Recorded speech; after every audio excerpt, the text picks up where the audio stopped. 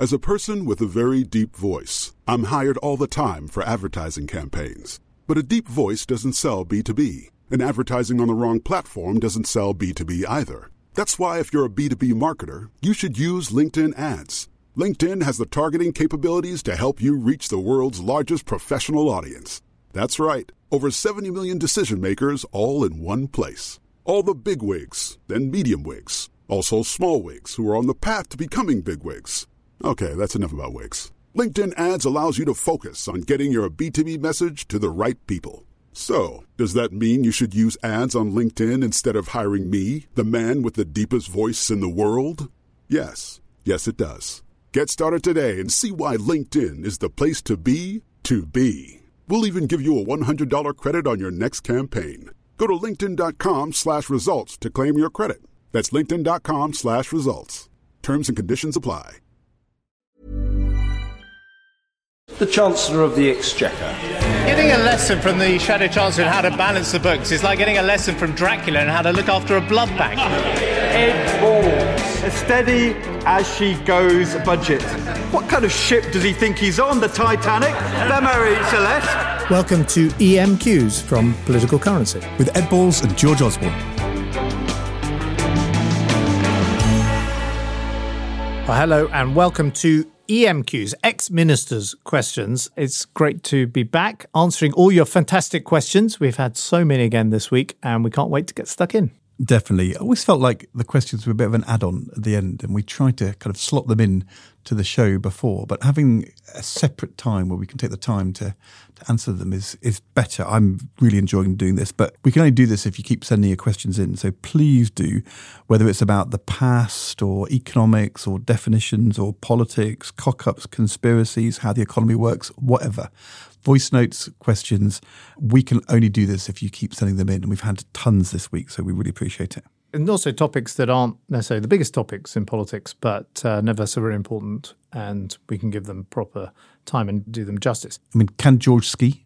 Yes. No, that's the kind of question you might ask. Or what's your favourite novel?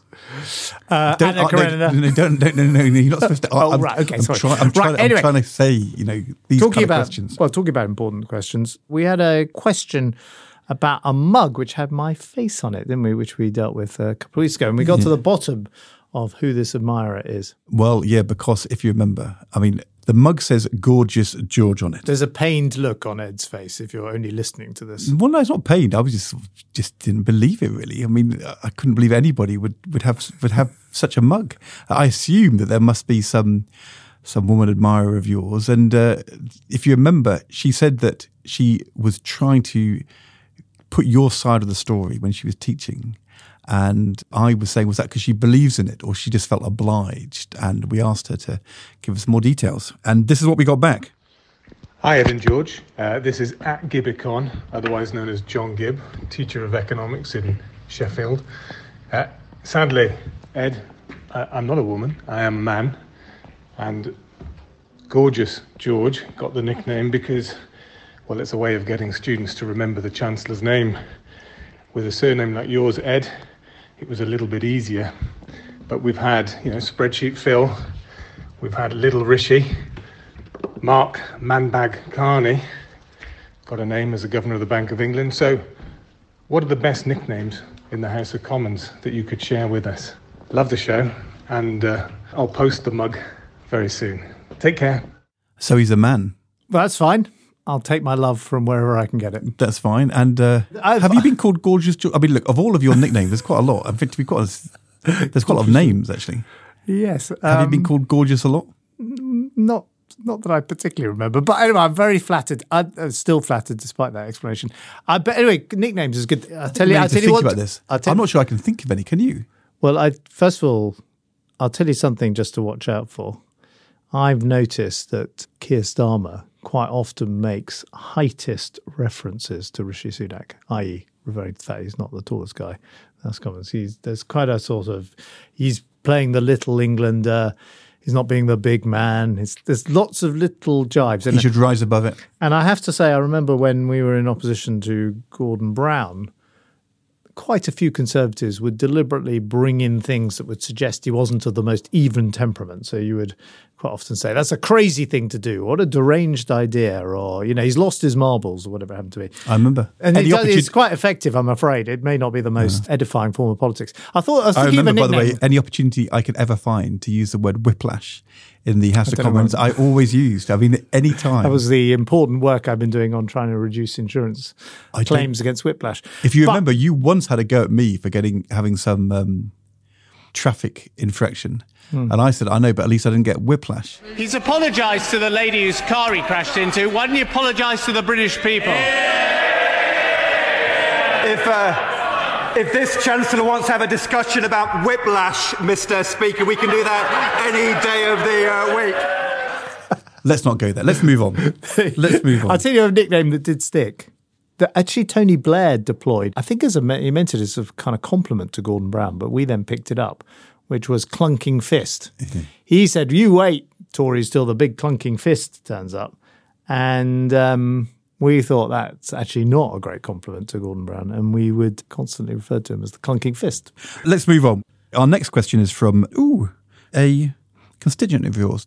Hi, Ed and George. I'm Dr. Fari Ahmed. I'm actually a GP in a Wilmslow Health Centre, which is a practice in Cheshire, and I do enjoy listening to your podcast. Yesterday evening at our GP practice, we had a lovely elderly gentleman who took really unwell, collapsed in our waiting room.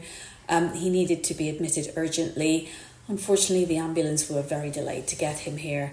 3 hours later, about 8 o'clock in the evening, where there was no sign of an ambulance, 2 of us doctors then put him in the car and took him and his wife into the hospital. The hospital was rammed, the ambulances were waiting outside, all of the NHS is bursting at the seams, and this is having serious life-affecting consequences for all our patients. It looks like we are not funding healthcare like we say we should be. Do we need a really brave politician to start being honest about what the NHS can do and what it can't do, instead of leaving patients languishing and sometimes dying, waiting? Well, I know Fari really well, and her husband, Amar, is a GP in the same practice, and he is still my GP. And they are great doctors and great people. And this is a cry for help from them. This story about them delivering one of their own patients to A&E hit the news this week, led the BBC News in the Northwest. And I actually asked them, because I've had lots of conversations over the last couple of decades with them about what they would do with the NHS, if they were in charge. And by the way, these are not at all kind of classic, if you're a Conservative, sort of lefty, Trotskyite, militant doctors that, don't support the Conservative government. These are absolutely not those sorts of people at all. And I asked them, I said, in response to their question, I said, well, what would you do? And I thought a couple of their answers were really sensible and interesting, rather than just, somehow we've got to find more money for the NHS, which everyone says, but it's, of course, extremely difficult to do in practice beyond the kind of annual increases it gets already. They would put much more of the budget into primary care than secondary care. So they make the point that 95% of appointments in the NHS are in your GP surgery, but only 8% of the budget is delivered through the GPs. They point out that primary care is much more efficient, that doctors are essentially self-employed, small businesses. They only get paid if they are already clearing their costs, so they are much more careful spenders of NHS money. They were fans of GP fund holding, in other words, GPs being able to commission more of the operations, and they would like a sort of GP-led commissioning service. They want to stop these top-down reorganisations. They thought the Lansley reforms were a disaster, so they would urge, if there's a Labour government, no more big reorganisations of the health service. And, of course, a big push on public health using some of the incentives and nudge techniques that have been used pretty effectively to try and get people to stop smoking, or indeed to cut sugar content in things like Coca-Cola. So they've got lots of really interesting ideas, but it's a GP-led health service rather than what I think we've had really since the late 40s, which is a health service really built around these mega hospitals, which is the big hospital, and a kind of secondary care-led NHS. Anyway, fascinating topic, and of course news from the front line there. really interesting. And I think social care, primary care, investing in those are the things which take the pressure off the hospitals. But there is also the problem with ambulances not coming is because the ambulances are queuing outside hospitals because there's a lack of beds and capacity. This does go to a wider point, which is that people's impression of the health service this year, pre-election, comes from what they hear from their GP, from nurses, from people who work in the NHS, from people using the NHS. And the thing I've been slightly baffled by is why Rishi Sunak and Jeremy Hunt aren't doing more, spending more, but also acting more, making this more of a profile, because they've got to shift the narrative that we just heard from Farry, or that will be very bad for them in the election. And you don't have to be a militant or a Trotskyite to be worried about the NHS at the moment. You're completely right about that. The thing I thought, though, I was thinking last night how I'd answer this question, and I thought to myself, who is the health secretary? And I realised I wasn't sure if I knew. I mean, I knew Steve Barclay was the health secretary, and I'd forgotten who Victoria it was. Atkins. Well, okay. She's actually a bit of a rising star in the story. Well, that may be, but I've not seen her around much. And Yeah, that's but like all the cabinet ministers have, I think, to a degree, this problem. There have been so many changes over recent years. Yeah. There's just a real problem If trying I to was Rishi establish. Sunak, I would want people to know who my health secretary was and have them out on the airwaves and talking about this all the time, and announcements and resources. You know, I think this is such a problem for them. Isn't Farry also challenging us to say, look, you can't deliver a Rolls-Royce NHS or pretend you're delivering a Rolls-Royce NHS when you're never going to be able to, as a country, afford that? And you have to be honest with people. There are certain things the NHS can't do, and across Europe, not dissimilar societies like us, so we're not talking about the US, there are things like co-payments for certain types of treatments where people chip in. There's often been talk of charging people to attend a GP and they get their money back if they actually turn up rather than just cancel. You know, what about those sorts of more radical ideas, which are kind of feel like the kind of third rail? You can't touch them without being electrified politically. It would be radical if we had a cross-party agreement to start investing in social care and make that a proper service with skilled but properly paid people as well. The reason you didn't introduce co-payments is the same reason we didn't introduce co-payments, which is every time you investigate it, you find out that it doesn't actually work. Yeah, but a Labour government did introduce prescription charging, led to Nye Bevan resigning, but nevertheless. That's right. And the Thatcher government introduced charges for dental work and opticians. Yeah, but once you exclude older people and pregnant women and children, Yeah. then there's actually very few people who are Using these paying services. the co-payment services. And secondly, the people who would be paying the co-payments, particularly men, you want to get them through the door to get them diagnosed and treated so they don't end up delaying and being a big burden on the health service. And I think the problem with the co-payment is it ends up deterring the people who are actually going to end up being much more costly further down the line. So, you know, I'm all for thinking radically, but I also think the NHS is really good and you've got to invest in it. Such a massive topic we probably don't talk about enough on our political currency podcast. And certainly I agree with you that the government's not talking about it enough at the moment. Right, here's a question from Francesca in California, and it's a properly wonky question. Hello, George and Ed. I'm from California, and I love your podcast, which is as informative as it is witty and entertaining. Would you please explain the fascinating term expansionary fiscal contraction? I remember it from one of your Tuesday duos in Parliament during the coalition. Thank you so much. Well, it was what I was trying to pull off, actually.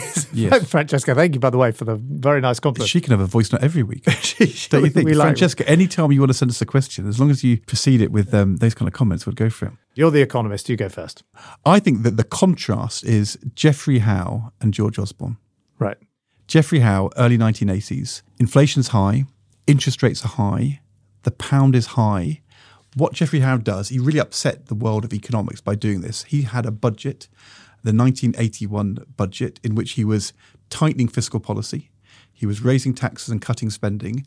And the consequence of that is it allowed him then to have a big cut in interest rates.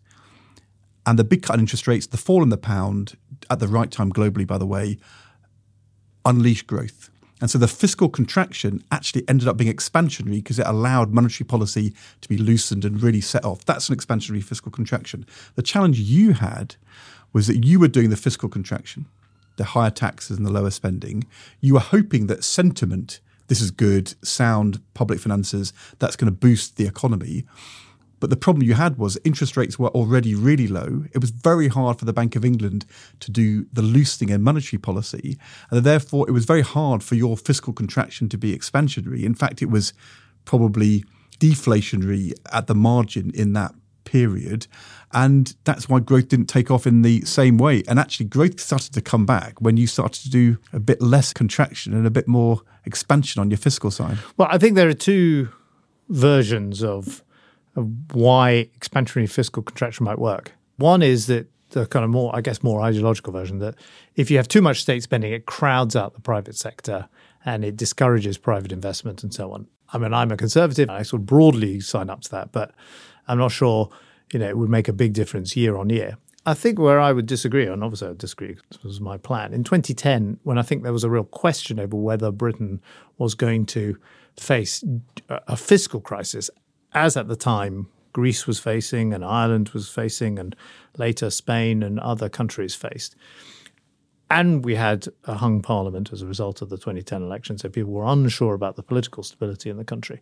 I think the fact we had a kind of solid plan did create a basis for reassurance, for private investment, for people to spend some money, for companies to think about their future. So sometimes, an austerity plan, because it's a plan, can create confidence. Now, if you just have austerity, then you're just shrinking the amount of money you're going into the economy. And if you don't have a plan, then, people are going to hoard their cash and because they're not sure about what's going to happen tomorrow. But, look, we're not going to relitigate 2010. But Francesca's question, I think there was the kind of classic economic theory about expansionary fiscal contraction, about crowding out private sector. I think there's a different version of it, which is sometimes you just got to show the country you've got a grip on the finances. But as I said, the third one is when you have a fiscal monetary policy rebalancing and you loosen monetary and tighten fiscal, and that wasn't available for you. Well, Mervyn King did say at the time, and it caused a lot of irritation for the Labour government when he said it, that as governor of the Bank of England, he did need the government to get a grip on the public finances so he could sustain a loose monetary policy. Yeah, but look, in the end, all I'm saying to you is it wasn't very expansionary. I mean, growth was pretty weak 2010, 2011, 2012. And by the time it came back... But it was weak across Europe and indeed in the United States. That's true. It was weak everywhere. Next up, we'll be talking about going down coal mines, about Israel, Gaza, and some of the quirky things that happened in the House of Commons. All next.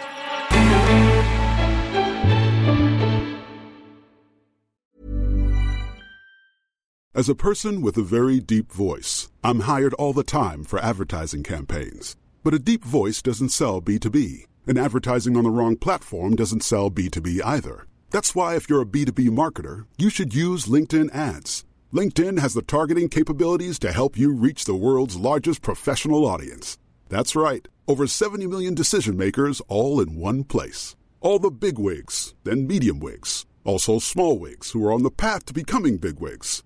Okay, that's enough about wigs. LinkedIn ads allows you to focus on getting your B2B message to the right people. So, does that mean you should use ads on LinkedIn instead of hiring me, the man with the deepest voice in the world? Yes. Yes, it does. Get started today and see why LinkedIn is the place to be to be. We'll even give you a $100 credit on your next campaign. Go to linkedin.com/results to claim your credit. That's linkedin.com/results. Terms and conditions apply.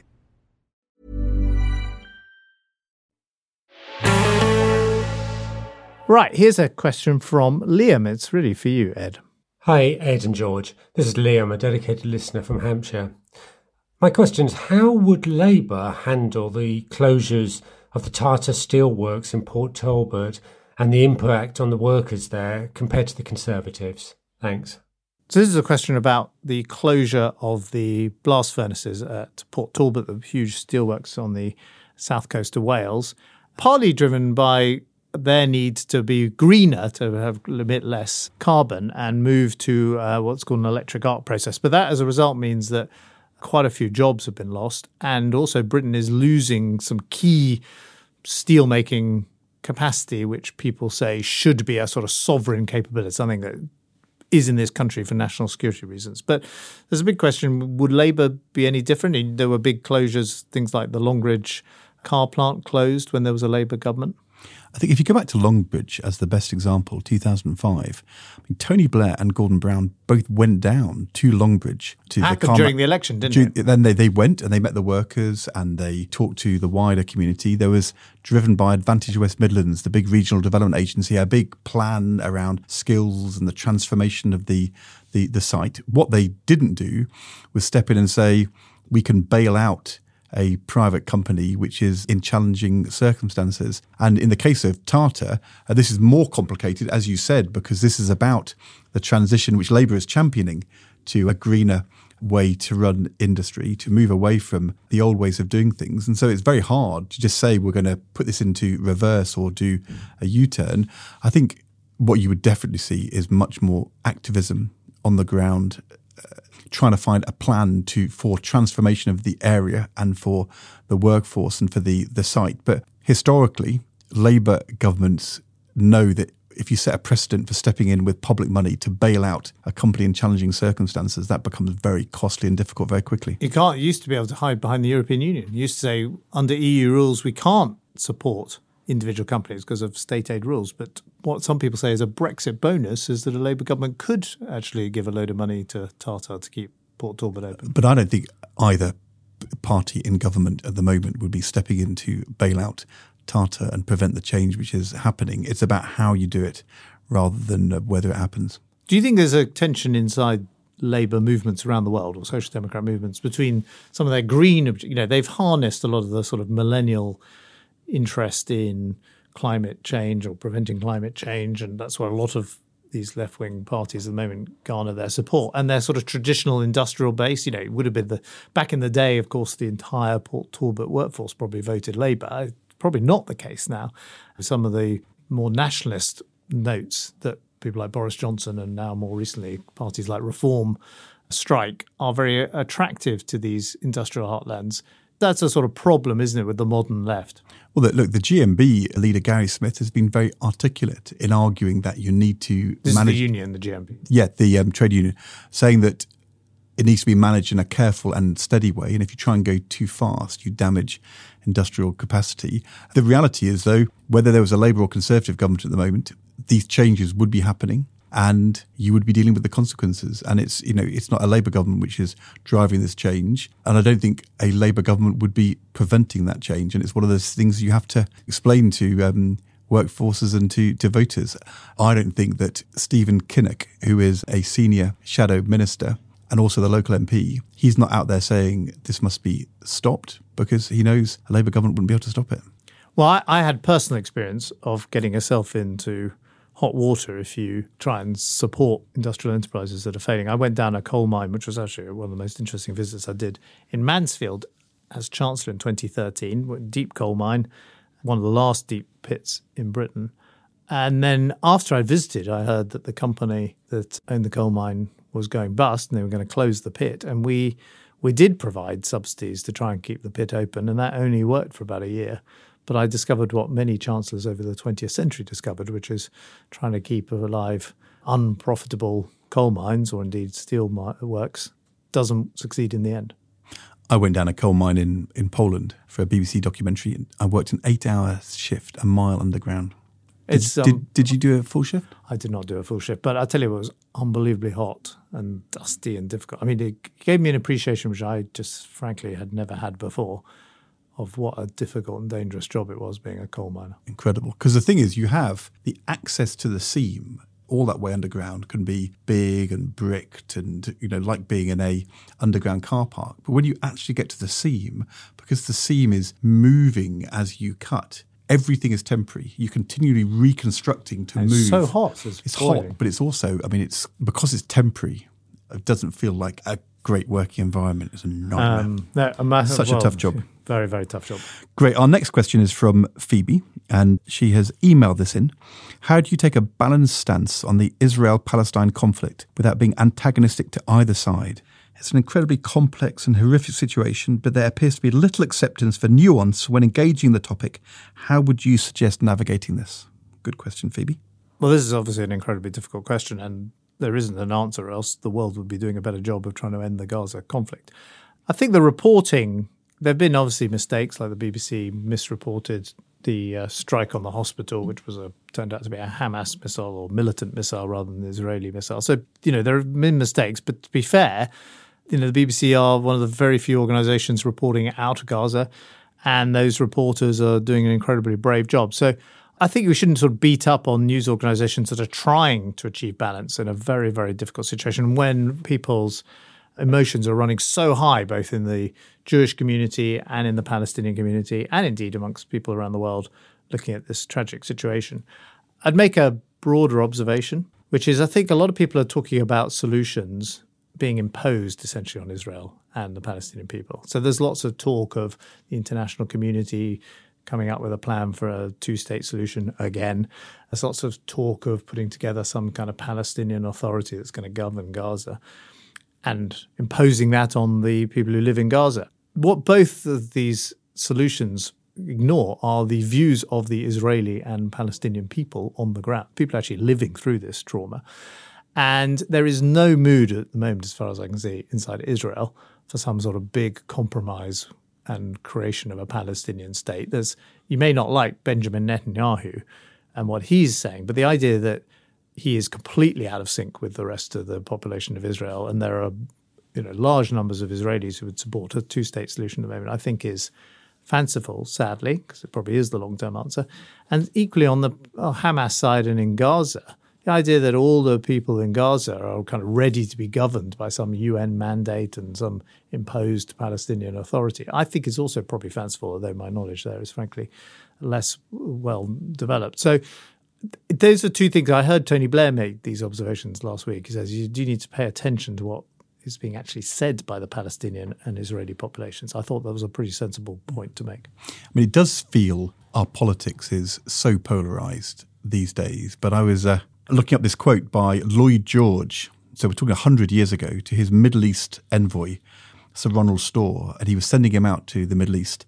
And he said, if either side stops complaining, you'll be dismissed. It's very hard to find a way through this in which you're going to get easy consensus. So the polarisation on these issues has been there for a very, very long time. I remember around the time of the Equalities Commission report on anti-Semitism in Labour coming out, I was on the radio the day before, and I said that I didn't think in his core Jeremy Corbyn was anti-Semitic, but he'd undoubtedly said anti-Semitic things. And I got absolutely trounced on social media, on Twitter, from one side saying, how dare you say Jeremy Corbyn is not anti-Semitic? Of course he is. That's terrible. And from the other side saying, how dare you say Jeremy Corbyn has said anti-Semitic things? He never has. And, the people who in the middle who try and find that balance find it very hard. But I was listening to President Obama, former President Obama, around the start of the conflict and saying that in the Middle East in particular, you have to say things which upset one side and upset the other side. You have to say, if you're a statesperson, that you must understand the historic right of the Jewish people to have a Jewish state and their fear that will be taken away from them. And if you don't understand that, you can't understand Israel. And you also have to understand the suffering of the people of Palestine and their right to have a homeland. And the trouble is, if you say those two things to lots of audiences these days, you get condemned either from one side or the other. But there is no way forward on this unless you start from both propositions. That's what the two-state solution is about. The problem at the moment is that the Israeli ambassador in London is rejecting a two-state solution. And you had last week in Parliament, Tahir Ali, the Labour MP, telling Rishi Sunak he has blood on his hands because of trying to find that way through the middle. Every time a protester on the Palestinian side talks about from the river to the sea and are denying the right of Israel to exist, they're also entrenching on one side of the argument and finding a way through, which is just like the biggest diplomatic challenge of our time. I mean, it requires you to move away from the polarization, which Phoebe rightly worries about, because nuance and consensus is the only way forward, but it's a nightmare to find it. Yeah, and which is why the conflict continues. And here's our final question from Claire. After watching the Speaker criticise Rishi Sunak last week for showing a prop in Parliament, I was firstly wondering, are there any other rules like this, and are there any sort of really, really weird ones? Following on from that, I just wondered, why can't he do that? As in, like, from my point of view, it was just a piece of paper that he held up. Thank you, and keep up the fantastic work. Yeah, so the speaker ticked off Rishi Sunak because he held up a book that Keir Starmer had written, I think it was, on human rights. And one of the Tory attacks at the moment, I have to say it's not really landing, is that Keir Starmer's a human rights lawyer and, defended a load of people who, aren't the pleasantest people in the world. Anyway, Claire's question is about the rules of the House of Commons. You're not allowed to use props. You're not allowed to hold up objects or items, including books. I remember John McDonnell, who was my opposite number, Shadow Chancellor for a period when I was Chancellor. He held up a copy of Mao's Little Red Book and said I should be reading it. This was, instructive that I wasn't taking lessons from Chairman Mao, and threw it across the dispatch box at me. To assist Comrade Osborne in his dealings with his newfound comrades, I brought him along Mao's Little Red Book. We must learn to do economic work from all who know how, no matter who they are. We must esteem them as teachers, learning from them respectfully and conscientiously. But we must not to pretend to know what we do not know. I thought it would come in handy for him in his new relationship. I think he meant it as a kind of joke or an admonition. I have to say it massively backfired on him because everyone thought he was quoting Mao in that, which was sort of rather true to character for a Corbynista. Anyway, it's one of my. I've got the Little Red Book. I'm very thankful to John for giving it to me. This is the John McDonnell who, unlike me, was invited to Davos by the global capitalist elite. Well, he understands while throwing Mao's Red Book across the chamber. Well, the struggle takes many forms, Ed, as you know. I do, but the question was, are there other rules as well as that one? And there are lots of funny rules, different rules, and some of them are good. So one rule is you are not allowed to address anybody directly. You can't say you. You can't direct. If I was Shadow Chancellor, I can't say you have got this wrong, Chancellor. Everything has to be addressed through the Speaker. Yeah, so the Speaker would jump up saying, I haven't got anything wrong. He would. Mr. Balls. So you have to say, Mr. Speaker, the Chancellor has got this wrong. And to avoid things being just confrontational and terribly antagonistic, everything is addressed through the chair. That's a good rule. It's quite hard to learn, but it does mean that it doesn't become just a nasty shouting match. Also, you're not allowed to name people. You always have to refer to their constituency. That is a bit more complicated because I think for people watching Parliament, rather than saying John Redwood, you have to say the Right Honourable Member for Morley and Outward. Or whatever it is. And that Right Honourable means you're in the Privy Council. Honourable means you're not. And if you don't say it that way and you said somebody's name, you'd be called up by the Speaker. But that makes it sort of harder, I think, for people to follow. And then there's certain words you can't use. You definitely can't call somebody a liar. There's certain swear words you can't use. Kind of ironic, though, that always shifts with fashion. So because of the Home Secretary being supposedly overheard calling the Rwanda policy batshit, it has now become acceptable to use that word in the House of Commons. In fact, the Shadow Home Secretary has used the word batshit.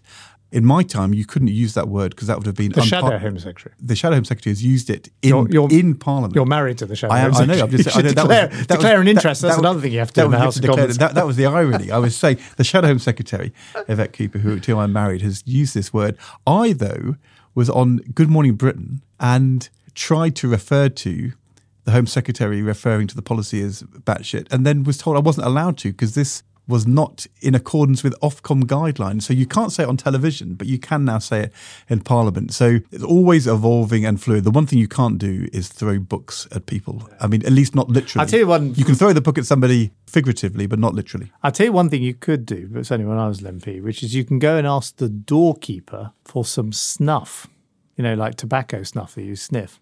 And they produce this little silver box.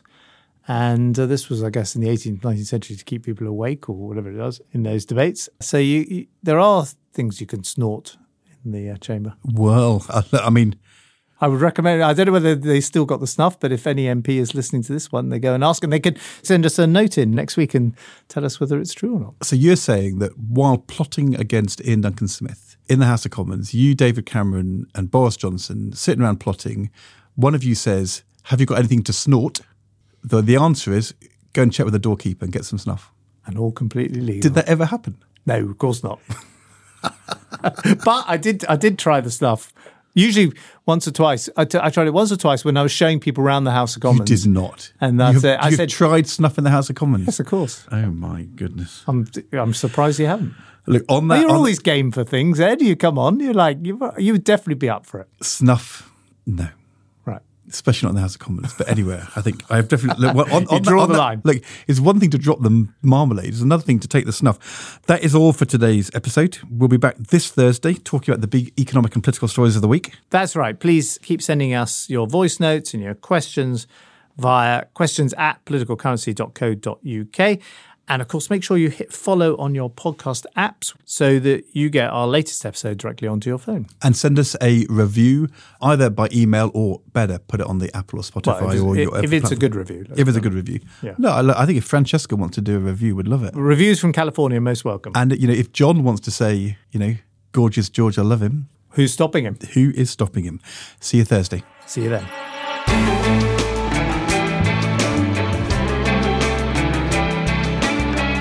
Thanks for listening to Political Currency. This has been a Persephonica production.